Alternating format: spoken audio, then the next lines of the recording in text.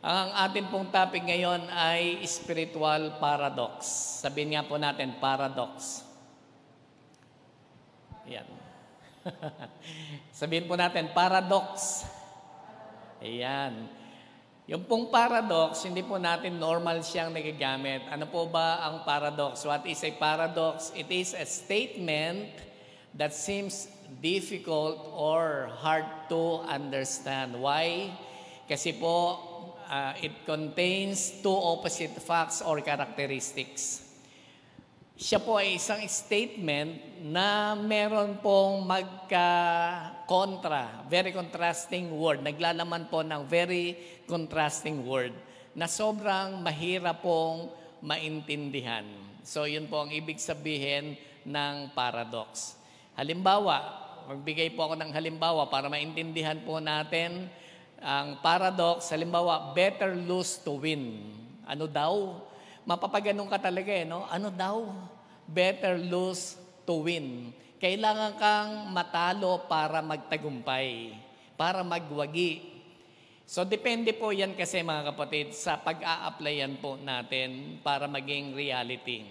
So, ang meaning po natin, pag sinabing paradox, meron siyang two opposite characteristics sa loob ng isang statement, pero pag inaral mo, possible po pala na merong katotohanan. Halimbawa nga po, yung sinabi natin, better lose to win, saan natin siya gagamitin? Halimbawa, in an argument, nakikipagtalo po tayo. Kadalasan, tayo po ay nakikipagtalo. Pag nakikipagtalo po tayo, ayaw po talaga nating mag-give up. Tama po ba? Gusto po natin, tayo po talaga yung kahit usapan lang, hindi po tayo bibigay. Gusto po natin tayo yung panalo talaga. Pero alam niyo po ba minsan, nanalo ka but you lose the person. Tama ba? Yung natalo dahil nakipag-argument ka, yung tao na meron ka matibay na relasyon sa kanya, nawala sa iyo. Kasi natalo mo sa argument. Kaya better lose to win the person. May mga pagkakataon, kaysa makipagtalo ka ng makipagtalo at patunayan mo, ikaw ang tama, minsan pwede ka rin namang tumahimik, magpakita ng kindness to win the person. So better lose, somehow, mukhang talo ka, but you win the person. Nakukuha po natin pag sinabing paradox, magkaiba po siya ng salita na ginagamit. Very contrasting, pero may katotohanan po yan. Ano pa ang makikita po natin, mga paradox? Isa po ay, the way to be free is to surrender. Ha? Ano daw? Anong sabi? The way to be free is to surrender. Ang paraan daw, para ikaw ay maging malaya, dapat ikaw ay sumuko. Mukhang hindi makatotohanan, baligtad na baligtad. Ang tawag po diyan ay paradox. Sa totoo lang, ang mga tao hindi naman po talaga malaya. Alipin po tayo. Alipin po tayo ng sin, alipin po tayo ng self. But once we surrender ourselves to Jesus, isinurrender mo yung sarili mo, pero doon ka nagkaroon ng kalayaan. So yan yung sinasabi po natin, mga paradoxes po yan, na maganda na matingnan po natin. In our passage today, we can see paradoxes that will help us to trust God even more as we live. Mga parang kabaliktaran na mga pangungusap, mahirap maintindihan, pero pag isinakabuhayan po natin, makakatulong po ito to trust God even more. Lalo po tayong magtiwala sa Panginoon. Ang text po natin ay nasa Judges 7:2. Ulitin po natin, Judges 7:2. The Lord said to Gideon, "You have too many men. I cannot deliver Midian into their hands. Or Israel would boast against me. My own strength has saved me." Sabi po ng Panginoon kay Gideon, no? Ito po yung tinawag ng Panginoon si Gideon para po pangunahan ang mga Israelita sa pakikipaglaban sa mga Midianites. Sabi po ng Panginoon sa kanya, ang dami mong tauhan. Hindi ko maidi-deliver or hindi ko maibibigay sa kanila ang tagumpay. Kasi baka sabihin ng mga Israelita, dahil sa kanilang sariling lakas, kaya sila ay nagwagi, kaya sila ay naligtas. Ito pong text po na to, may kinalaman po ito sa pagkatawag po kay Gideon. Alam po ninyo, for 7 years, ang mga Israelita po ay na-oppress ng mga Midianites. Iyan po yung repeated cycle ng mga Israelites. Sila po ay naparusahan at paraan ng discipline sa kanila. For 7 years, sila po ay na-oppress. Kaya po yung iba, nagtatago na po, nahipahirapan sila Nagtatago na po sa kuweba. Yung iba naman po ay sa bundok na tumitira. Pag nag-harvest sila, alam po ninyo, nagtatago sila Pag nag-harvest sila. Kasi nga po, dinidistract po sila ng kanila po mga kaaway ng mga Midians, mga Midianites. Isa po si Gideon po doon na sa time ng pag-harvest, nagtatago-tago po siya. Ang tingin po niya sa kanyang sarili, isang maliit na tao at duwag na hindi po kayang makipaglaban. Napaka-weakling ang tingin po niya sa kanya pong sarili.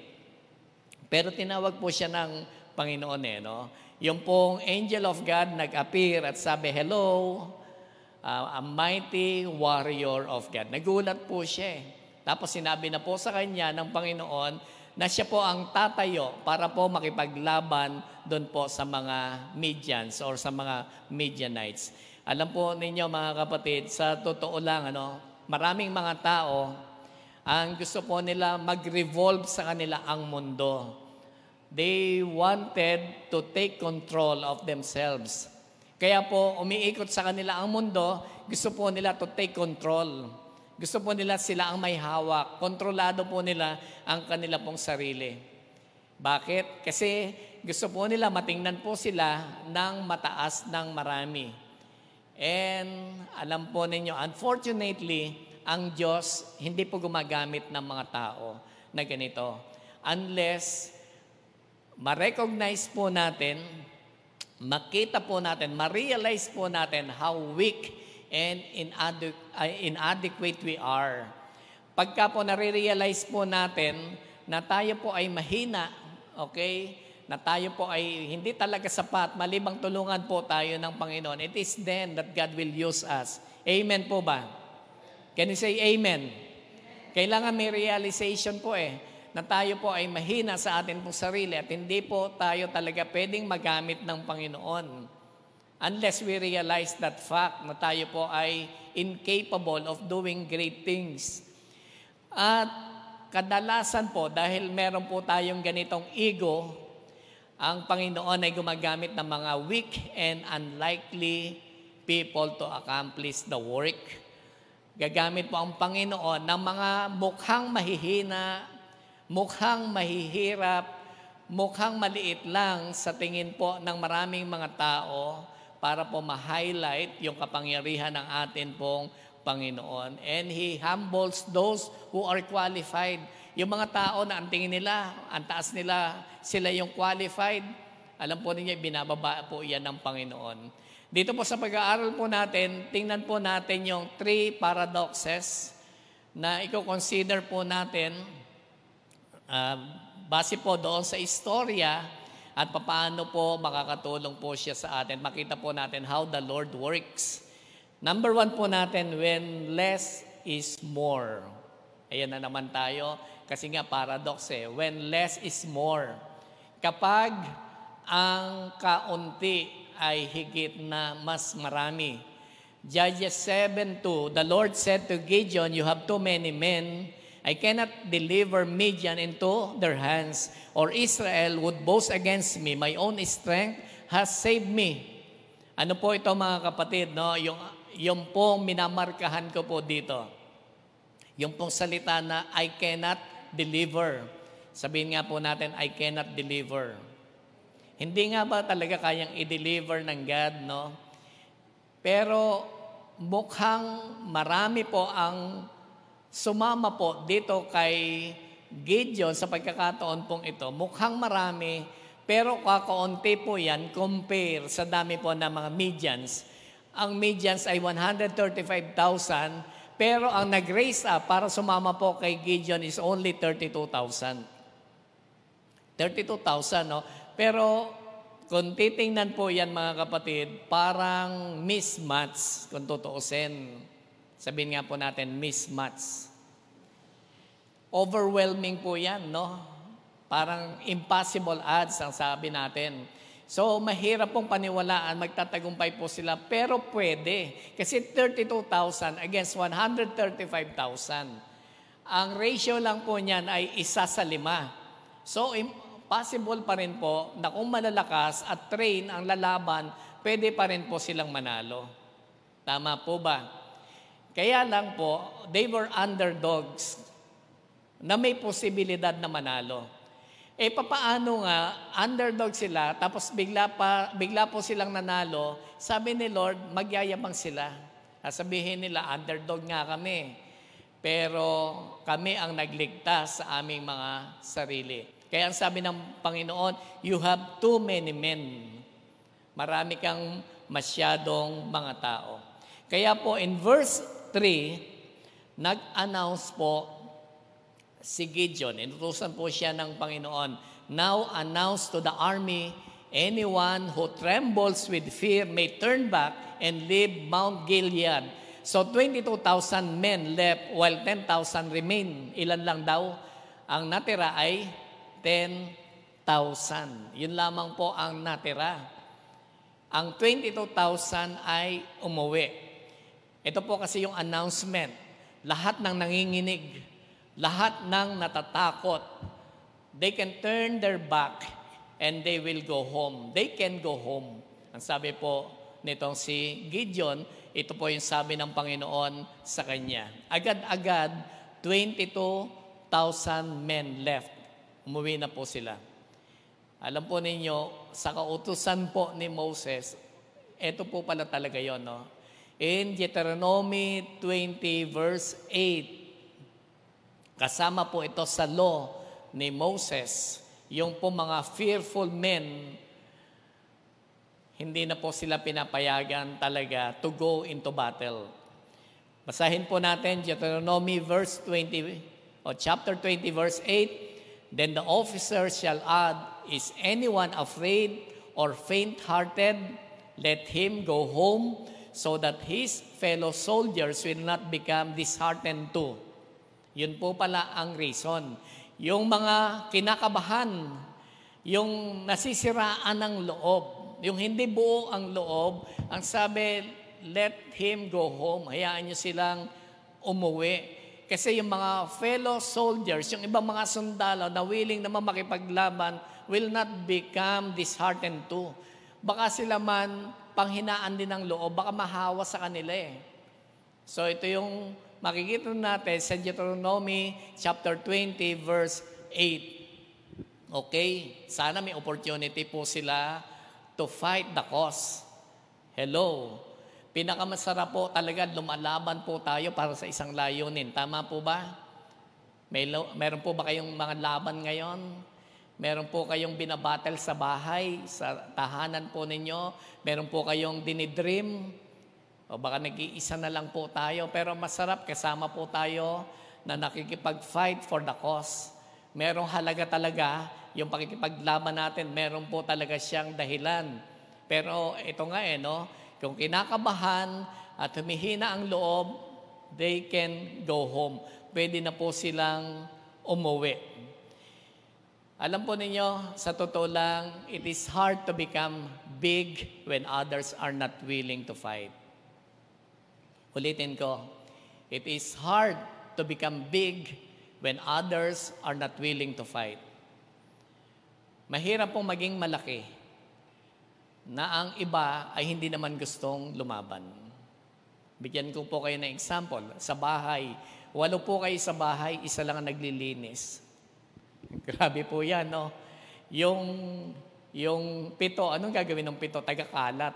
Every time na aalis sa lugar niya, aalis sa mesa, ikaw lang tagaligpit ng plato. Okay? So, mahirap yun. 8 kayo sa bahay, isa lang ang kumikilos.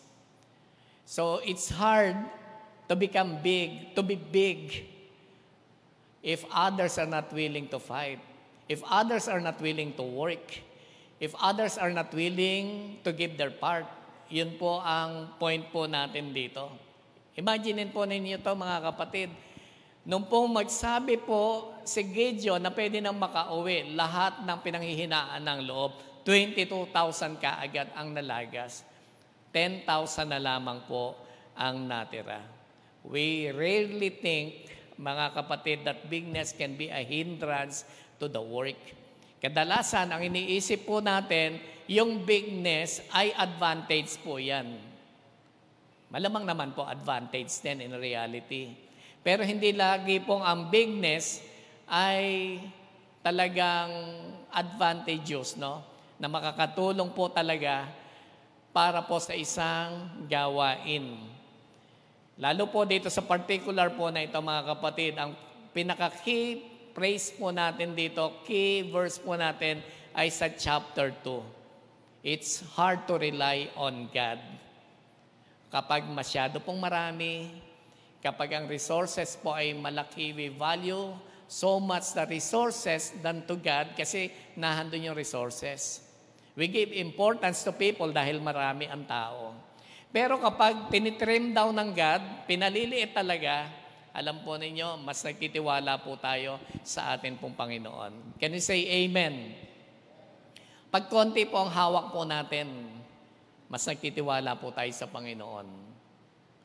Kapag konti po ang nagsusupport sa atin, lalo po nating hinihingi yung support ng Panginoon, yung favor ng Panginoon. Kaya po, masasabi po natin, yung less is more, kasi nahandun po yung pagkilos ng Panginoon, nahandun po yung presence ng God, nahandun po yung support ng atin pong Panginoon. Ang number 2 po natin, when power rests in few. Yun po ang number 2, when power rests in few. Kapag ang kapangyarihan po ay naghahari at nakadwell sa kakaunti. In verse 7, the Lord said to Gideon, with the 300 men that love, I will save you and give the Midianites into your hands. Let all the others go home. Meron pa palang pinauwi. Saan po sila nagsimula? 32,000. Tapos sabi, lahat ng naduduwag, lahat ng pinanghihinaan ng loob, pwede nang umuwi.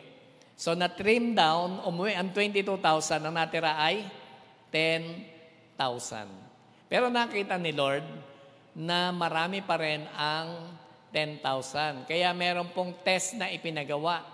Ang sabi, papuntahin yung 10,000 sa tabing ilog at painumin. At sasabihin ko sa iyo kung sino lang na mga sundalo ang makakasama mo to fight the Midians. Di uminom na po sila doon po sa tubig sa ilog. Yung iba, ang pag-inom po nila, yung normal na pag-inom po ng isang sundalo, di ba yung mga sundalo ganoon po uminom, sinasalok po nila yung tubig, inilalagay po nila sa kanila pong bibig, tapos sinisip po nila. Ganun naman po ang usual, ang tingin po natin ng tamang pag-inom. Pero yung iba naglap lang. O dinikit lang po nila yung mukha nila sa tubig, tapos naglap lang po sila. Okay? Na parang mga aso. Dinilaan lang po nila yung tubig. At sabi ng Panginoon, those who lap, yun na lang ang mag-stay. Yun na lang matira. At ang natira po ay 300 people. Kanina po, naisipan ko lang mag-compute. Yung 135,000 Midians to 32,000 Israelites. Ang ratio po niyan ay 1:5. Mukhang posible. Sino po sa inyo yung kayang makipaglaban sa 5 tao? Medyo mahirap, no? Pero baka sakali pa rin. Kung malakas po yung ating katawan. Tama po ba? Yung medyo malarambo ang dating natin, mukhang kaya natin makipaglaban. 5 tao, tapos ang kontra lang yan sa isa. Pero yung 135,000 to 10,000 na trim down nga po kasi ang ratio po niyan ay 1:13. Isang tao, 13 ang kalaban. Mukhang kaya pa rin ba? O baka sakali, makalusot, di ba? Pero 135,000 Midians versus 300 soldiers, Israelite soldiers, alam po ninyo, ang ratio po niyan ay 1 is to 440 or 450. Isang tao, 450 ang kalaban. Malamang yan, tanghalin na po tayong bangkay. Kapag ang kalaban mo ay 450 people, nag-iisa ka lang. Alam po ninyo, Gideon need only to trust because there's nothing else to trust. Wala na po siyang pwedeng asahan. Ginawa ng Panginoon na pinaliit ni-reduce, and every time naliliit po siguro ito, lalong humihina yung kalooban po ni Gideon. Paano pa kami mananalo nito? And Gideon need only to trust. Kailangan lang po ay manampalataya. At ito pong lesson po na ito pong passage po na ito, yun po talaga ang gusto ma-accomplish sa atin, to trust the Lord and nothing else. Wala na pong ibang pwedeng paglagakan ng iyong pananampalataya, kundi po ang Panginoon. Alam po ninyo, itong 2021, this is a big fight. 2020 is also a big fight for us. Unexpected, no? Hindi natin talaga gusto. Pero 2021, uncertain pa rin po tayo. Hoping lang po tayo. Umaasa po tayo mga kapatid. Pero hindi po natin pa talaga alam. It might become worse. Pero ang tinitindigan lang po natin, ang Diyos po natin ay Diyos noon, ngayon, at magpakailanman. Hindi po siya nagbabago. Kung paano po siya nagtatawid ng kanya pong mga anak sa mga difficult times, kahit po maulit yung mga difficult times, nahandyan pa rin po siya. Pero hoping pa rin po tayo and coping, nagsisika po tayo sa biyaya ng Panginoon na makabounce back, makabawi. Yung iba sa business, di ba, nagbabawi pa rin sila. Kaya siguro yung iba hindi talaga mapigilan na lumabas kasi naghahanap buhay, gustong kumita, nangangarap pa rin kahit ganito kahirap ang panahon. We need only to trust God. Anong lesson makukuha natin dyan mga kapatid? Don't rely on numbers. Sabihin mo sa katabi mo, kung wala kang katabi, yung nasa likod kasi grabe po yung social distancing natin ngayon. Yung nasa likod na lang, okay? Yung mga nasa online, kasama po ninyo yung family ninyo, sabihin po ninyo, don't rely on numbers. Number lang po yan no? Number lang. Kung minsan masyado tayong after sa figure, never underestimate the amount that you have. Alam po ninyo mga kapatid, napaka-disadvantage sa atin kapag mahilig tayong magbilang. Kapag nag-e-estimate tayo lagi ng resources natin, usually, pwede nating i-underestimate yung mga bagay na meron tayo. Bakit po disadvantage sa atin? Pag konti ang pera mo, hindi ka nakikilos. Pag tingin mo masyadong malaki yung hinaharap, hindi ka nakikilos. Alam po ninyo, isa sa bagay na gustong-gusto po natin sa istorya po na to, God wants you to experience a surprising victory. God wants you to experience a surprising victory. Gusto ng Panginoon, sinusurprise din tayo. Nakakaranas tayo, nagugulat tayo, no? May mga gulat moments din tayo na, paano nangyari? Paano kumasya? Kagaya ng feeding of the multitudes, 2 isda, 5 tinapay. Paano nangyari na makakain ang 5,000? So mga surprising moment po yan, no? Surprising victory. At masarap maka-experience niyan kasi meron po tayo talagang mga patotoo. Meron po tayong mga testimony. Meron talaga tayong kwento. Sabi nga po, kadalasan meron tayong kwento pero walang kwenta.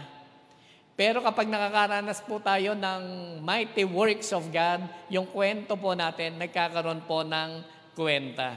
Alam po ninyo, with Gideon's 300 army, he must fight with faith or not to fight at all. Hello. With Gideon's 300 army, he must fight with faith and not to fight at all. Yun naman po yun, no? 300 lang kami. Sabi natin, magiging disadvantage sa atin pag nagbilang ka. 300, ayawan na. 300, sumama na tayong umuwi. Kasi 300 lang tayo. Sure na ang defeat. Sure na ang pagkatalo. Magkano na lang ang pera mo? Mayroon na lang akong 2,000. Bakit mo gagawin yan? Bakit mo pa kailangan mag-invest? Meron ka na lang ganitong pera. Okay? So, hindi mo nabibitiwan. Ang chances po niyan, mga kapatid, hindi tayo makaka-experience talaga ng pagkilos ng Panginoon or nung sinasabi nating surprising victory. Okay? Ito po yung mga situation na kailangan po nating maging radical po talaga. Ang number 3 po natin, when the weak is the strong. Yan po ang paradox po ulit natin. When the weak is strong. Judges 7:14, his friend responded, this can be nothing other than the sword of Gideon, son of Joash, the Israelite. God has given the Midianites and the whole camp into his hands. To encourage Gideon. Alam po ninyo si Gideon, malamang nagda-doubt na rin. Although, alam po ba ninyo na si Gideon humingi ng palatandaan, ng sign na sila ay magtatagumpay at siya ang gagamitin po ng Panginoon. Binabalik-baliktad pa nga po niya yung sign na hinihingi niya para ma-assured lang po siya na siya talaga ang pinili ng Panginoon para pangunahan yung army at sila ay magtagumpay. Pero ito, marami na nga sumama sa kanya, 32,000, lumiit ng lumiit, hanggang finally naging 300. Kung nasisiraan siya ng loob, gusto siyang i-encourage ng Panginoon. Sabi po ng Panginoon sa kanya, itry ninyo, isama mo ang iyong servant na si Pura, lumapit kayo sa pinakamalapit na mapupuntahan ninyo sa camp ng Midians. At yun nga po ang ginawa nila. Lumakad siya, sinama niya yung kanyang servant na si Pura, at lumapit po sila doon sa camp ng Midians. Nakalapit sila nang hindi namamalayan at meron pong nag-uusap na magkaibigan. Ito po yung verse 14 na binasa ko po sa inyo. His friend responded, this can be nothing other than the sword of Gideon, son of Joash, the Israelite. God has given the Midianites and the whole camp into his hands. Ano po yung context po nito? Verse 13, Gideon arrived just a man was telling a friend his dream. I had a dream. He was saying, a round loaf of barley bread came tumbling into the Midianite camp. It struck the tent with such force that the tent overturned and collapsed. Okay. Ano po yung panaginip? Lumapit po sila doon po sa camp. At inabutan po nila, may 2 Midians na nagkukwentuhan na magkaibigan. Ang sabi niya na naginip daw po siya, I had a dream, na merong malaking loaf of bread, malaking tinapay, na ito po ay gumulong-gulong sa kanilang camp. At yung camp nila ay tinamaan, at ito ay bumaligtad, at ito ay nag-collapse. Ito po yung verse 14. His friend responded, this can be nothing other than the sword of Gideon. This is the sword of Gideon. Kaya nga po sinasabi po natin, when the weak is the strong. Ano po ang pagkakilala ni Gideon sa kanya pong sarili? Nung tinawag po siya ng angel of God, nang sabi ng angel of God, a mighty warrior of God, ano po sabi po ni Gideon? Pardon me, ano nga sabi niya? Pardon me.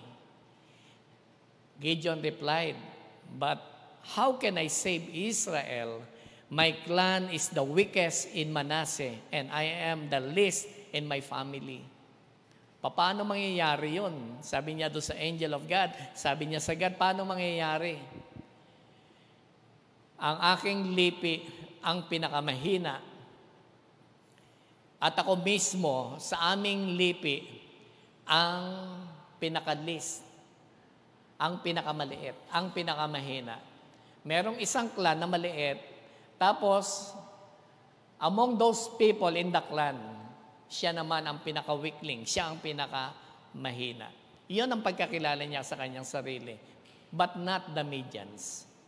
Kasi alam nyo, yung Medians, ito po yung pagkakilala sa kanya. He is really a mighty warrior of God. Kasi nung managinip, yung pong isa sa Midianite, ang sabi po niya, this can be nothing but the sword of Gideon. Ito yung tabak ni Gideon. So, ang tindi pala ng takot ng mga Midianites dito po kay Gideon. Meron po siyang reputation. God can give you reputation. Amen po ba? Though you are weak, though you are not strong, but God can give you a reputation that you are mighty. Amen? Amen po ba mga kapatid? Sabihin mo sa katabi mo, God can give you reputation. It is God who can give you reputation. Ang Panginoon ang nag-aangat. Ang Panginoon po ang nagbababa, siya po din ang nag-aangat. If He wanted to, pwede po tayong iangat ng Panginoon and give you reputation that the enemy is the one who will tremble on you. Siya po ang matatakot. Sila ang matatakot. Alam po niyo, lumakas po ang loob ni Gideon. To cut the long story short, di ba? Pinakita niya itong weak na to, ito talaga yung strong. Pinakita ng istorya yon. Na siya na mahina, in reality, yun naman po talaga ang kalagayan po niya sa clan ni Manase, pero siya po ay nagpakita ng kalakasan. At nilusob po nila, hindi nila kailangan lumaban. Ang mga tao po, yung mga Midianites, ay tumakbo na lamang po sa takot. That is how God works. Ganun lang po lumaban, makipaglaban at mag-operate ang Panginoon. Kung 1:450, impossible odds. Mahirap po silang manalo. Pero hindi nga po iyon ang isipan ng Panginoon.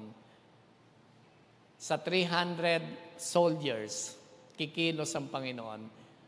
Hindi po sila kailangan lumaban. Ang kailangan lang nila ay magtiwala. Nag-blow lang sila ng trumpet, ang mga kalaban po nila ay tumakbo sa takot. Ito po mga kapatid, ang kilos ng atin pong Panginoon. Mga paradoxes na pwede po nating i-apply sa atin pong buhay. We need to stand in faith or we will not stand at all. Ulitin ko lang po mga kapatid. We need to stand in faith or we will not stand at all. Ano po yung mga paradoxes po natin? Less is more. Yung kakaunti, yan po ay marami. Okay? May maa-accomplish kapag ang Panginoon ang kasama. Even you are the only one, but if the presence of God is working in you, you are a majority. Kahit nag-iisa po tayo, kapag ang Panginoon ay kumilos, majority po tayo. Amen po ba, mga kapatid? The power rests in few. Kahit po kakaunti, pagka po tayo ay palaban talaga, merong commitment, merong dedication, we will overturn the situation. We can turn the situation upside down. Ano pa po mga kapatid? Sabi po natin, yung pangatlo, when the weak is the strong. Huwag po nating ituring na mahina ang ating sarili. Of course, realization po yan. Pero kung kasama po natin ang Panginoon, you are strong. Tayo po ay may kalakasan. Tayo po ay magagamit po ng atin pong Panginoon. Amen po ba mga kapatid? Sabi po ni Thomas Constable, isa po itong kilalang commentator po ng Bible, if our victories make us self-reliant, they are ultimately more disastrous than defeat. Ulitin ko lang po, if our victories make us self-reliant, they are ultimately more disastrous than defeat. Mas mapanganib po kapag nag-rely tayo sa atin pong sarili. Sabi ko nga po, in this passage, tinuturuan lang po tayo to trust in the Lord even more. Trust in the Lord. Umasa lang po tayo, mga kapatid. Kumusta yung resources po natin sa pagharap ng New Year? Kakunti po ba? Pwedeng paramihin po yan ng Panginoon. Amen po ba? Amen? Meron po ba tayong confrontation sa mga challenges sa buhay ngayon na mukhang 1:450? Mukhang napakalaking laban. Pwede pong palakasin tayo ng Panginoon. And as a result, God can give you a surprising victory this year. Panghawakan po natin yan. This is our declaration that the children of God will have a surprising victory this 2021. Tayo pong lahat ay tumayo. Tayo po ay mananalangin. Ilagak po natin sa Panginoon. Ibigay po natin, i-entrust po natin kung anumang bagay na maliit po yan. Huwag tayong matakot, huwag tayong kabahan. Ipagkaloob lang po natin sa Panginoon, and God can multiply it. God can make it sufficient. Okay, God can use it. God can make you powerful and mighty to fight this battle in 2021. Panginoon, maraming salamat po sa inyo po mga salita. Salamat po sa katotohanan ng mga paradoxes po na ito na kailangan po naming i-apply sa amin pong buhay. That less is more kapag kayo po, Panginoon, ang gumawa. Kapag kayo po, Panginoon, ang kumilos. Yung pong kakaunti, Panginoon, ipinapahayag po ninyo ang kapangyarihan po nila dahil nahandun po ang inyo pong support. Naalala po namin ang sabi po ninyo, 2 Chronicles, for your eyes move to and fro towards the earth, that you may strongly support whose heart is in you. Panginoon, naghahanap po kayo ng mga tao na ang puso talaga ay nasa inyo. And you will strongly support those people. Nihiling po namin, Panginoon, sandali pong ito, yung po mga nasa on-site and online as well. Kung meron po sila, Panginoon, ganitong puso, supportahin niyo po sila, Panginoon.